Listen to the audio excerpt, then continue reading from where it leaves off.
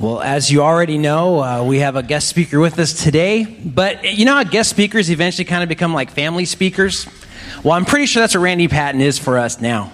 We're so glad to have him with us. And if you're not familiar with him, he's someone who's been dedicated to biblical counseling and the ministry of the Word. He's coming up on actually 50 years. As the next April, it'll be 50 years of vocational ministry for him. And so we praise God for that. He brings with him a wealth of knowledge, but more than that, also a heart to help people grow, to help people change. And so we're really glad to have him with us. Would you please welcome Randy Patton?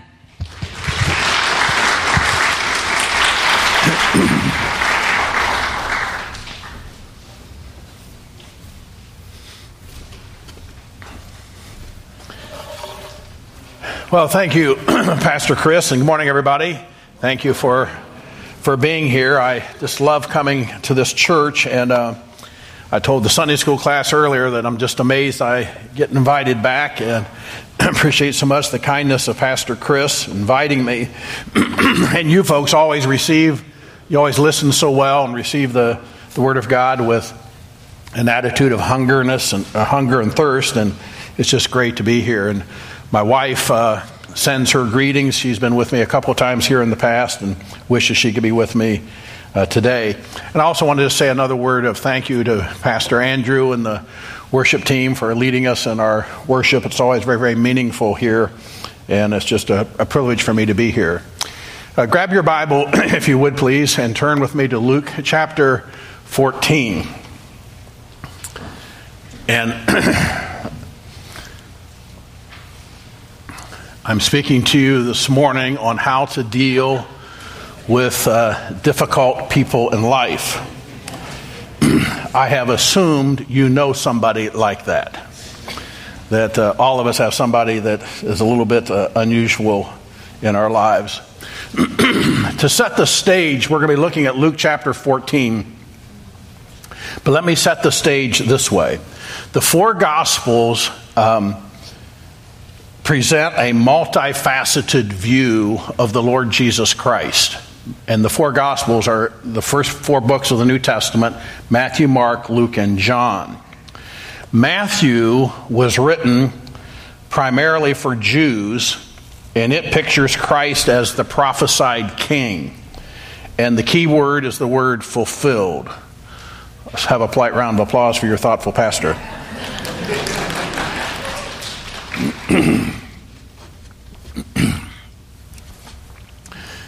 So I was saying that the Gospel of Matthew was written primarily for Jews, and it pictures Christ as the prophesied king.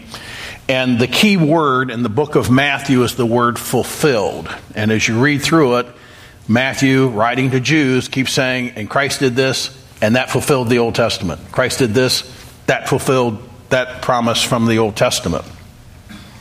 The book of Mark was written with Romans in mind. And you remember, Rome was in control over the Jewish people at that point. And it pictures Christ as the obedient servant. And the key word in the book of Mark is the word straightway, which you would expect from a servant. They do promptly what they were told to do. And the key verse in the book of Mark is chapter 10, verse 45, which says, "For even the Son of Man did not come to be served, but to serve and to give his life a ransom for many." The Gospel of John was written with whoever is in mind, or whosoever, and it pictures the Lord Jesus Christ as the Son of God. The key word in the Gospel of John is the word believe. It's used 98 times in 21 chapters. And the key verses of the Gospel of John are chapters 30 and 31, after he records 7 specific I am statements that Christ makes. And then Christ performs 7 distinct miracles in the Gospel of John, which all escalate in difficulty. It starts with the turning of water into wine, and then it concludes with him raising Lazarus from the dead just by speaking. And the Gospel of John in the next to last chapter says this: all of these things were written It says, many other signs or miracles truly did Jesus in the presence of his disciples, which are not written in this book, but these are written that you might believe that Jesus is the Christ, the Son of God, and that by believing you might have life through his name. The Gospel of Luke, which is our text for today, was written with Greeks in mind, and it pictures Christ as the perfect man. And the key phrase in the Gospel of Luke is the phrase, Son of Man. That's the term that Jesus Christ used to describe himself more than any other single term. He described himself as the Son of Man. And the key verse in the Gospel of Luke is chapter 19, verse 10, which says, the Son of Man has come to seek and to save that which was lost. So, as we get ready to talk about dealing with difficult people in our lives from the Gospel of Luke, that means, therefore, that in Luke, what we see is a graphic illustration of the perfect man ministering to imperfect people in a perfect way. And I would suggest to you that the Gospel of Luke, and particularly Luke 14, 1-14, which we're going to give attention to, teaches every one of us how to deal with the people around us that have a way of pushing our buttons, irritating us, causing us to think, what were they thinking? Or other kind of similar responses. We find a graphic illustration of the perfect man dealing with imperfect people in a perfect way. With that introduction, would you grab your copy of the Word of God or the Bible in front of you under the seat there and turn with me to Luke chapter 14, and let's focus our attention for a moment on verses 1-14. Please listen as I read and follow the development of this significant series of events. Luke 14, verse 1. And it came about when he went into the house of one of the leaders of the Pharisees on the Sabbath to eat bread, that they were watching him closely. And there in front of him was a certain man suffering from dropsy. And Jesus answered and spoke to the lawyers and the Pharisees, saying, is it lawful to heal on the Sabbath or not? But they kept silent. And he took hold of him and healed him and sent him away. And he said to them, which one of you shall have a son or an ox fall into a well and will not immediately pull him out on the Sabbath day? And they could make no reply to this.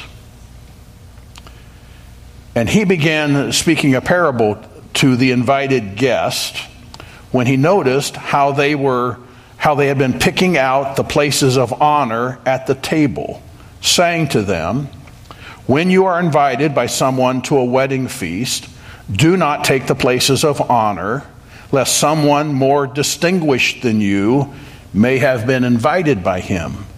And he who invited you both shall come to you and say, give place to this man. And then in disgrace you proceed to occupy the last place. But when you are invited, go and recline at the last place, so that when the one who has invited you comes, he may say to you, friend, move up higher. Then you will have honor in the sight of all who are at the table with you. For everyone who exalts himself shall be humbled, and he who humbles himself shall be exalted. And he also went on to say to the one who had invited him, when you give a luncheon or a dinner, do not invite your friend or your brothers or your relatives or your rich neighbors, lest they also invite you in return and repayment come to you. But when you give a reception, invite the poor, the crippled, the lame, the blind, and you will be blessed, since they do not have means to repay you, for you will be repaid at the resurrection of the righteous. As I've meditated on that passage of Scripture, I believe that Luke chapter 14 delineates issues that you and I must face in order to minister to 4 different kinds of people in our lives. I thought a bit about this text on my trip to California. I live in the Indianapolis, Indiana area, and I was able to get a direct flight from Indianapolis to Los Angeles, which was the longest leg of the trip. And then I had a 4-hour layover before I flew to Oakland. And as I sat in the waiting area, or as I got something to eat and sat there and watched, there's thousands of people around. And I just sat there and did some people watching, and I thought, God has sure created a bunch of weird-looking people. And if you stand in line to either board the plane or get off of it, you also find yourself thinking, God has sure invented or created a bunch of rude people. And I found myself thinking, I'm just getting a living illustration of what I'm going to talk about on Sunday morning. So I think in this passage we just read, there's 4 distinct groups of people that Christ interacts. And again, this is the perfect man ministering to imperfect people in a perfect way. He is our model on how to deal with some of the crazy people or the people that are in our circumstances. So what would they be? Well, first of all, I'm going to call the first one Crazy Carl. And it's in Critical Carl. It's in verse 1. Look at it with me again. This is what sets the stage for all that happens. And it came about when he went into the house of one of the leaders of the Pharisees on the Sabbath to eat bread, that they were watching him closely. Now, at this point in the Gospel of Luke, the pressure against Christ and the opposition against him has been developing. In fact, I'd just encourage you to look back just to chapter 13, and look with me at chapter 13, verse 14. These are the days right ahead of the event we're looking at in chapter 14. But look at chapter 13, verse 14. Here's what it says. And the synagogue official, indignant because Jesus had healed on the Sabbath, began saying to the multitude in response, there are 6 days in which work ought to be done. Therefore come during them and get healed, and not on the Sabbath day. So the religious leader, peoples of influence in the religious world of that day, are speaking publicly in opposition against Jesus Christ. Look at verse 17 in chapter 13. And the scripture says, and Christ said this, or as Christ said this, all his opponents were being humiliated, and the entire multitude was rejoicing over the glorious things being done by him. Can you imagine that? The leaders are being humiliated publicly, and the common people are applauding. You can imagine what that does to fuel their attitude toward the Lord Jesus Christ. Then look at verses 31 to 33. Verse 31 says, just at that time some Pharisees came up, saying to him, go away and depart from here, for Herod wants to kill you. In other words, they want to get rid of Christ, get him out of town. And Christ said to them, verse 32, go and tell that fox, behold, I cast out demons and perform cures today and tomorrow, and the third day I reach my goal. Nevertheless, I must journey on today and tomorrow and the next day, for it cannot be that a prophet should perish outside of Jerusalem. So a threat is announced against Christ, and he basically responds by saying, I'm going to continue healing, performing miracles, but I am leaving here because I'm supposed to die in Jerusalem and I can't die here. In other words, the threat on his life was legitimate. All right? That's the backdrop that leads us up to chapter 14, verse 1, where Christ is invited to the home of a Pharisee, a religious leader, for a meal. So, as we think about the opposition, I want to ask you, do you have some critical people in your life? Are there some people that drive you crazy?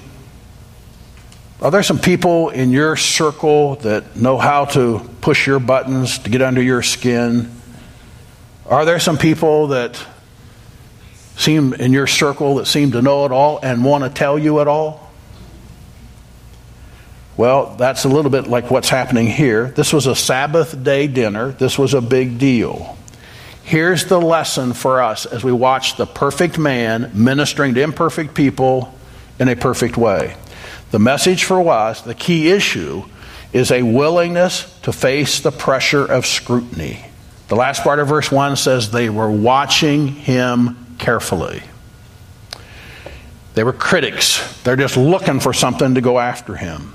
The point is that a Christ-like person does not shut himself off from people who disagree with him. That's a word for us in a culture where cancel culture has become familiar terminology. A Christ-like person does not shut himself off from people just because they disagree with him. I want to acknowledge that as Christians, we have a strong sense of what's right and what's wrong. We're for what's right, we're against what's wrong. But if we're not careful as Christians, sometimes we can hold to what we believe is right and do it in such a way that we shut ourselves off from people just because they differ with us. Christians have divided from other Christians because they differed on style of ministry or the denomination or group of churches that they're in. Some churches have split over differences of opinion on Bible versions.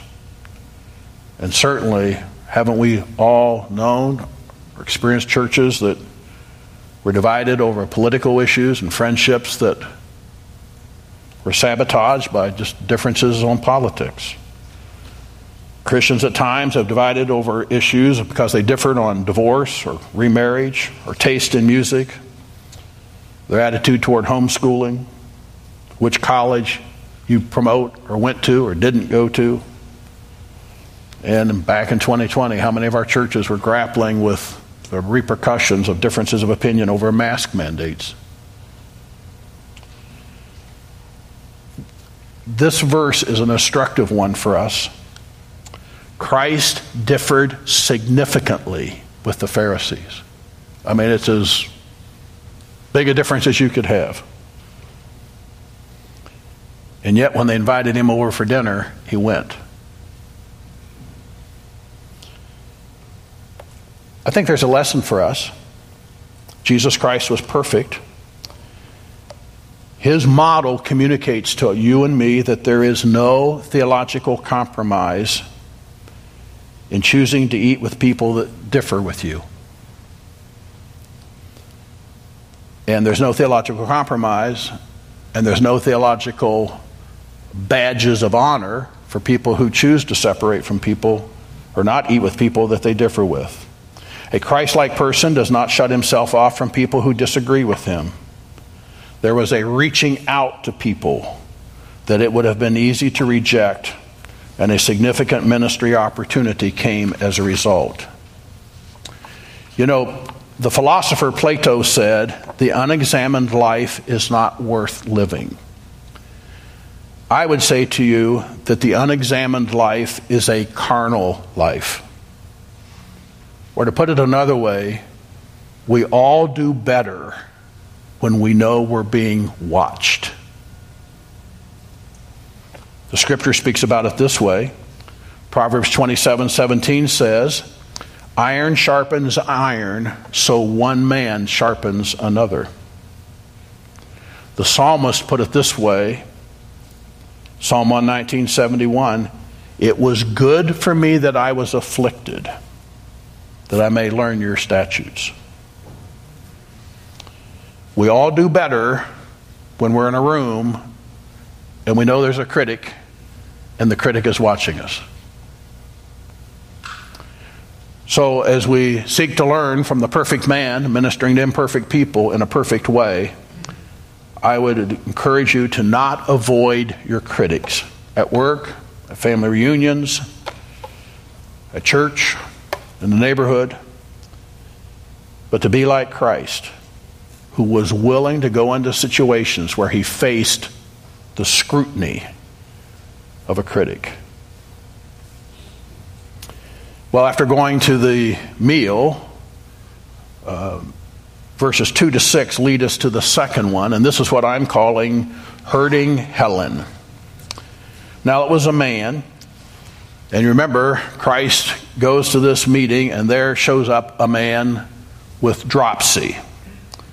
In light of what I've shown you about the criticism that Christ is facing in chapter 13, this is, I think, is a setup. This is another Sabbath day, and here's this man with this disease. Now, dropsy was a swelling of the body due to the retention of excessive fluids. And the major underlying causes of dropsy were congestive heart failure, liver failure, kidney failure, and malnutrition. Today, what was called dropsy in the New Testament times is called edema. In Bible times, its treatment, the treatment for dropsy back then, 2,000 years ago, its treatment options were scanty and were aimed at causing the emptying of the system. That is, they did things to relieve the fluids from the body. And these remedies were rudimentary. They were erratic in action, and they were all marked by very inconvenient side effects. Basically, dropsy was a slow death. Ultimately, a person with dropsy drowned in their own bodily fluids. Now, the setting is, the Pharisees had made it real clear, they thought it was wrong to heal on the Sabbath. Christ shows up at this dinner where he's been invited, and it just so happens that here's a man with dropsy right as you come in the door. The Pharisees controlled religious public opinion. They said it was wrong to heal on the Sabbath. And if a man that had dropsy was well enough to get to the dinner, he probably wasn't going to die that day. It was a slow death. No doubt the poor man is being used. It was a setup to catch Christ. Well, Jesus did what he could to help the man. He healed him. The lesson for us as we watch the perfect man ministering to imperfect people is, the key lesson for us is we need to have a willingness to serve when you don't have to. That's what Christ did. I mean, the religious public opinion said, you don't have to do anything on the Sabbath to heal that guy. But Christ had the ability to meet the need, and he did. He had a willingness to serve even when he didn't have to. It's popular today in many Bible-believing churches to avoid reaching out to people who are really hurting. In some cases, there's a reluctance on the part of Christians to reach out to the divorced, or to single parents, or the unemployed, or the illiterate, or child molesters and their families, to the homeless, to homosexuals, to people with green hair, to the suicidal, to drug addicts, to the poor. A Christ-like person will be compassionate and reach out to hurting people. That's what we see him doing. I just want to encourage you to ponder for a moment. Who is the hurting person? Who's the hurting Helens in your life? Who are you seeking to help? If your honest answer is, I don't have anybody around me that needs help, then I would encourage you, when you leave today, open your eyes. It's not like any of us live in a world where there's a lack of hurting people. I would encourage you to seek to grow in your sensitivity to the hurting. One way of doing that is to ask people questions. Instead of talking about yourself, ask people about them. What their circumstances are, what their life history is like. Get to know them. A very practical thing is, I would encourage all of us, as we leave thinking about this and wanting to be more like Christ, who are reaching out to the hurting, is that we're alert to people. A couple of suggestions. So those of you that are adults, I would encourage you in the future, when you come to a church service and you see somebody that you've not seen before, maybe it's a brand new visitor, go introduce yourself and sit with them. Students, listen to me. If you want to be like the Lord Jesus Christ, the perfect man serving imperfect people in a perfect way, then that means when a new student comes to your school or a new person comes and joins your athletic team, that you reach out to them and introduce yourself and ask them to sit with you and you befriend them. Christ-like people turn their attention off of themselves and are focused on others.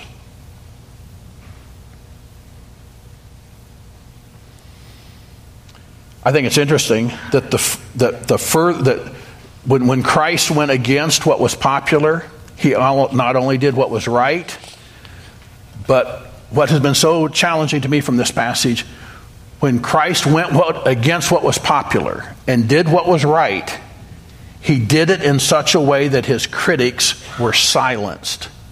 Did you notice verse 6 at the end of this paragraph? After he healed the man, what the scripture says? And they could make no reply to this. We need to serve others, but we need to serve others with wisdom.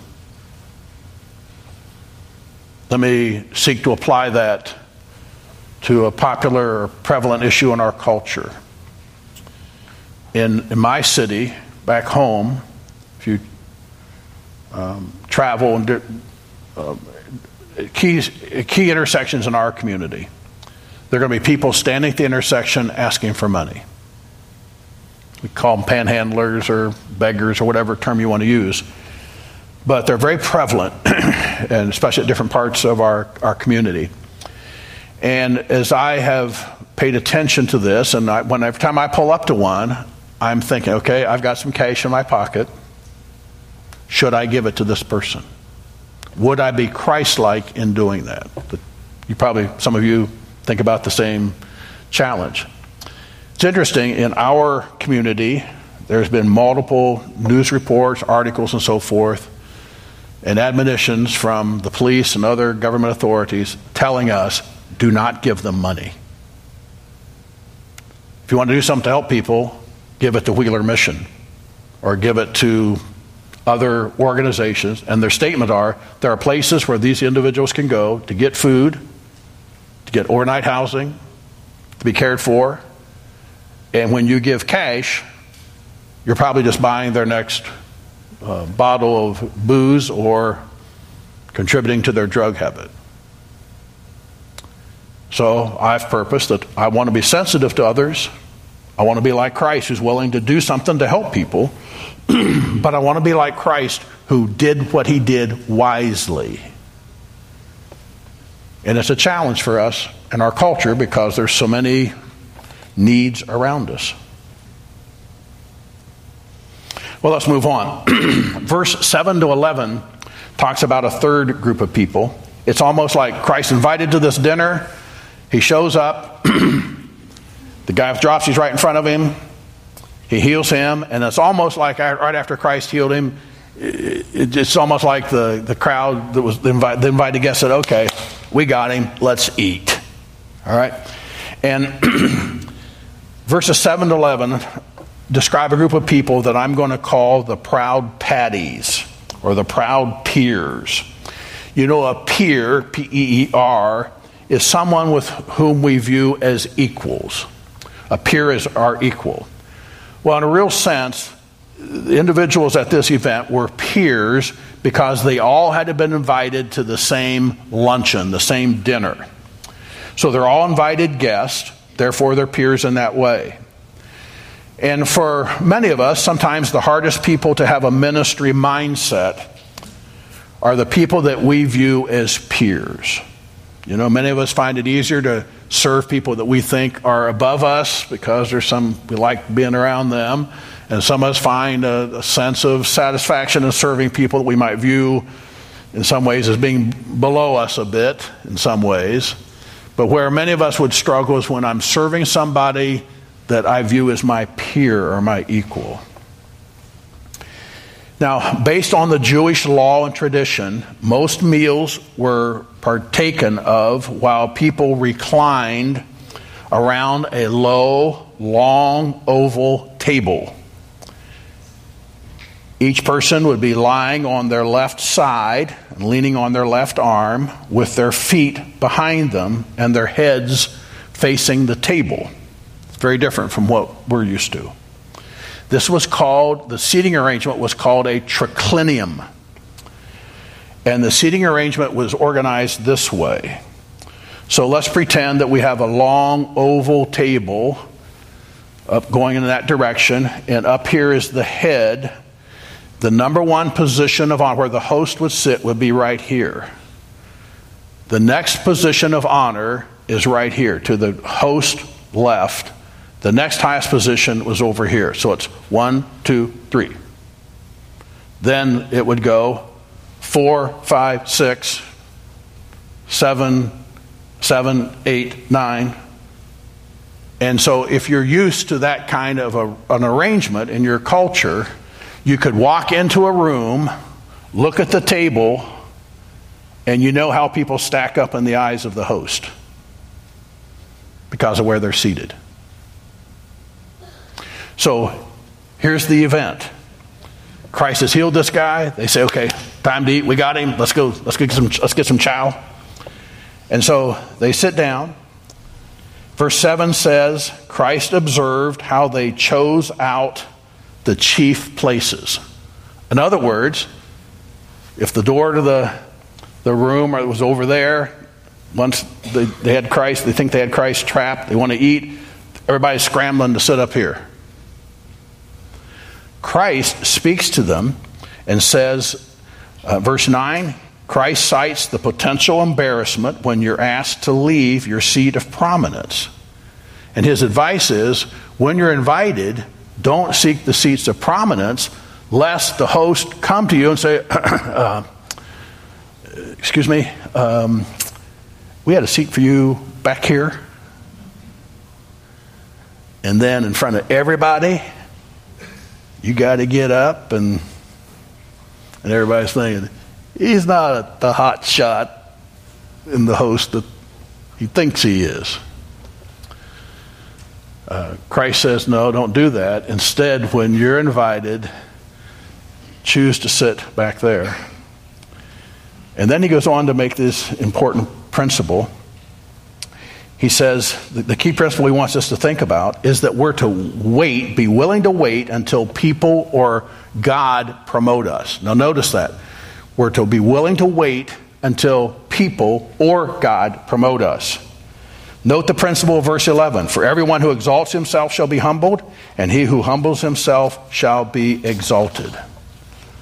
The Bible talks a lot about God choosing to exalt people.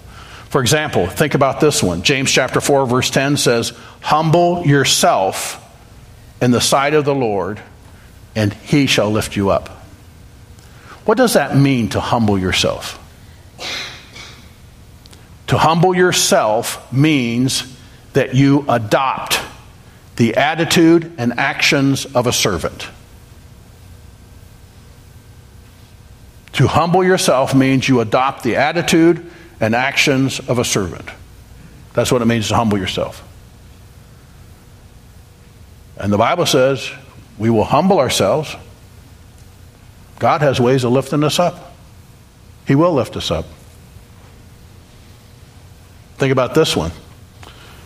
1 Peter 5 verse 6 says, humble yourself, therefore, under the mighty hand of God, that he may exalt you at the proper time. In the original language, it means humble yourself, and at just the right time, God will lift you up. Some of you that are in really difficult relationships right now, family members, maybe co-workers, neighbors, friends, things are just hard right now. I just want to, this is a word of encouragement for you. Humble yourself. Adopt the attitude and actions of a servant in your relationships.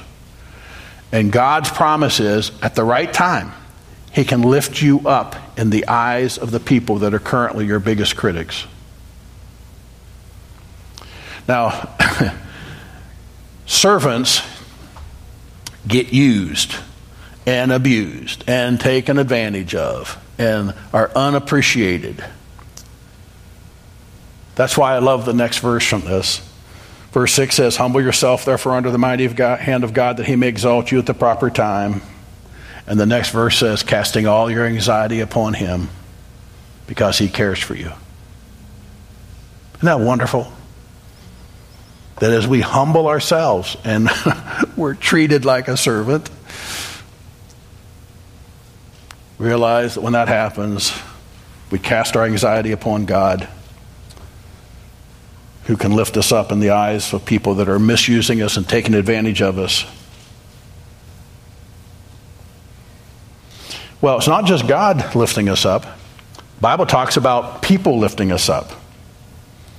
Verse 10 says in our text, when you are invited, go and recline at the last place, so that when the one who's invited you comes, he may say to you, friend, move up higher. Then you'll have honor in the sight of all who are at the table with you. Sometimes people will recognize our character, our faithfulness, and exalt us. Proverbs 27:2 says, let another praise you, and not your own mouth, a stranger, and not your lips. Proverbs 15:33 says, before honor comes humility. Proverbs 18:12 says, before destruction, the heart of man is haughty, but humility goes before honor. Proverbs 19:23 says, a man's pride will bring him low, but a humble spirit will obtain honor. I'm a bit of a World War II buff, and my dad was an infantryman and fought in World War II at the Battle of the Bulge. And over the years, I've done a lot of reading about that. I also have an interest in just the military. And anyhow, I came across a story about a young man who was raised in Chicago. His dad was a gangster and was a part of the mob. And this young man's name was Eddie. He wanted a different lifestyle than he'd seen his dad living. He knew in order to do that, he had to get out of town. He had to make a big difference in his life. So he joined the military. And he became a pilot. And during World War II, he became an ace, one of the top aces in our fight against Germany. And Chicago never forgot this man who distinguished himself by what he chose to do. He wanted his life to be different than his family upbringing, and chose this, and then distinguished himself with such great honor in World War II. So the next time you fly to Chicago and you're at O'Hare International Airport, remember Artful Eddie O'Hare, the son of a gangster, but who distinguished himself doing what's right, and he was honored by man. The point is, Christ in his teaching says that we're to adopt the attitude of a servant, and we're going to rely on either God or we'll just wait until people exalt us, is the pattern. Well, let's move on to the final one here. I may need the tech team to help advance me one more here. There we go. Okay. Verses 12 to 14, the last verses of our text, talk about what I'm going to call weak Willie. And look with me at verses 12 to 14. Verse 12 says, Christ went on to say to the one who had invited him, when you give a luncheon or a dinner, do not invite your friends or your brother or your relatives or rich neighbors, lest they also invite you in return and repayment come to you. But when you give a reception, invite the poor, the crippled, the lame, the blind, and you will be blessed, since they do not have the means to repay you, for you will be repaid at the resurrection of the righteous. Now, when it comes to the weak willies or the powerless, our natural tendency is to give to get. That is, we have a tendency to do for others who can turn around and do something for us. we tend to go out to eat with people that probably or hopefully will invite us to go out to eat with them. Or we invite people to our home who we hope or think there might be a chance of them inviting us to their home. Or we give gifts to people who will probably do something nice for us. Verse 12 says that he went on to say to the one who had invited him on this Sabbath, that when you invite people that cannot make repayment to you in return. Notice the 4 categories of people that he talked about. He said, that he mentions, he says, don't invite your friends, your brothers, your relatives, your rich neighbors. Typically, those are all people that can give back to us. They're not to be our only focus. He's not teaching that it's wrong to invite friends or family or relatives or people that can reciprocate. But his point is, when you give a reception, invite people purposefully. Seek to minister to people that cannot respond to you in return. All 4 of the people that Christ mentions were powerless, especially in that culture. Our encouragement is, from Christ's words, you'll be blessed. Since they don't have means to repay, you'll be repaid at the resurrection of the righteous. The key issue when it comes to working with people that are in desperate need, the key issue is our willingness to focus on payday someday in eternity. A key passage of Scripture that speaks about this is 2 Corinthians 5:10. 2 Corinthians 5:9 and 10 have become my life verses. 2 Corinthians 5:9, Paul says, I make it also my ambition that whether at home in the body or absent, to be pleasing to him. At home in the body or absent means alive or dead. Covers all the bases. And he just says, my goal in life is to be pleasing to God. And then verse 10 says, we must all appear before the judgment seat of Christ, that each one may be recompensed for his deeds in the body according to what he's done, whether good or bad. The Bible's teaching that there's coming a day for every one of us who are followers of the Lord Jesus Christ when we're going to stand before God at what is translated as the judgment seat. In the original language, it's one word, it's the word bema, B-E-M-A. And the bema, back in Bible times, was not a court of law like where a judge sits in a black robe and announces sentences on people. The bema back in Bible times was much more like the award stand at the Olympics, you know, where there's the bronze, the silver, and the gold. That was the bema, all right? I mean, it was where people were recognized for what they have done. And the Scripture is teaching us that there's coming a day when all of us are going to stand before the Lord Jesus Christ at the bema to give an account for whether our works have been of gold, silver, and precious stone, or wood, hay, and stubble. We're going to give an account for how we've used our time, our energy, our resources, and so forth. I had a pastor who was frequently in saying that we ought to be living this day in anticipation of that day. 1 Corinthians 4:5 says, do not go on passing judgment before the time, but wait until the Lord comes, who will both bring to light the things hidden in the darkness and disclose the motives of each man's heart. And then each man's praise will come to him from God. Or to put it another way, all of us are to be living our lives to rack up bema points. All right? And tomorrow morning, in order for me to catch my early morning flight to get back home, one of your dear brothers is picking me up at 3 or 3:30 in the morning. And my custom is, when I get in the car, I'm going to say, you're racking up bema points, buddy. Serving a preacher like this at 3:30 in the morning. That's what it means. We're to live this day in light of that day. We're to live our lives in such a way that when we stand before the bema, we can give a good account to our precious Lord and Savior, the Lord Jesus Christ. Clear thinking about the judgment seat is a powerful antidote to discouragement in life and in ministry. Well, let's draw a conclusion. Our theology reminds us that nobody comes into our lives and ministries that a sovereign God has not allowed. If we've got some crazy people in our circle relationships, it's not by accident. Somehow, some way, God wants to use them in our lives for our good and His glory. And I just want to encourage you to face the critical issue that will allow you to minister to different groups of people as Christ would. With the critics in your life, I encourage you to be willing to face the pressure of scrutiny. Don't pull away from them just because they differ with you and are critical of you. With the hurting Helens that are around you, be willing to serve even when you don't have to.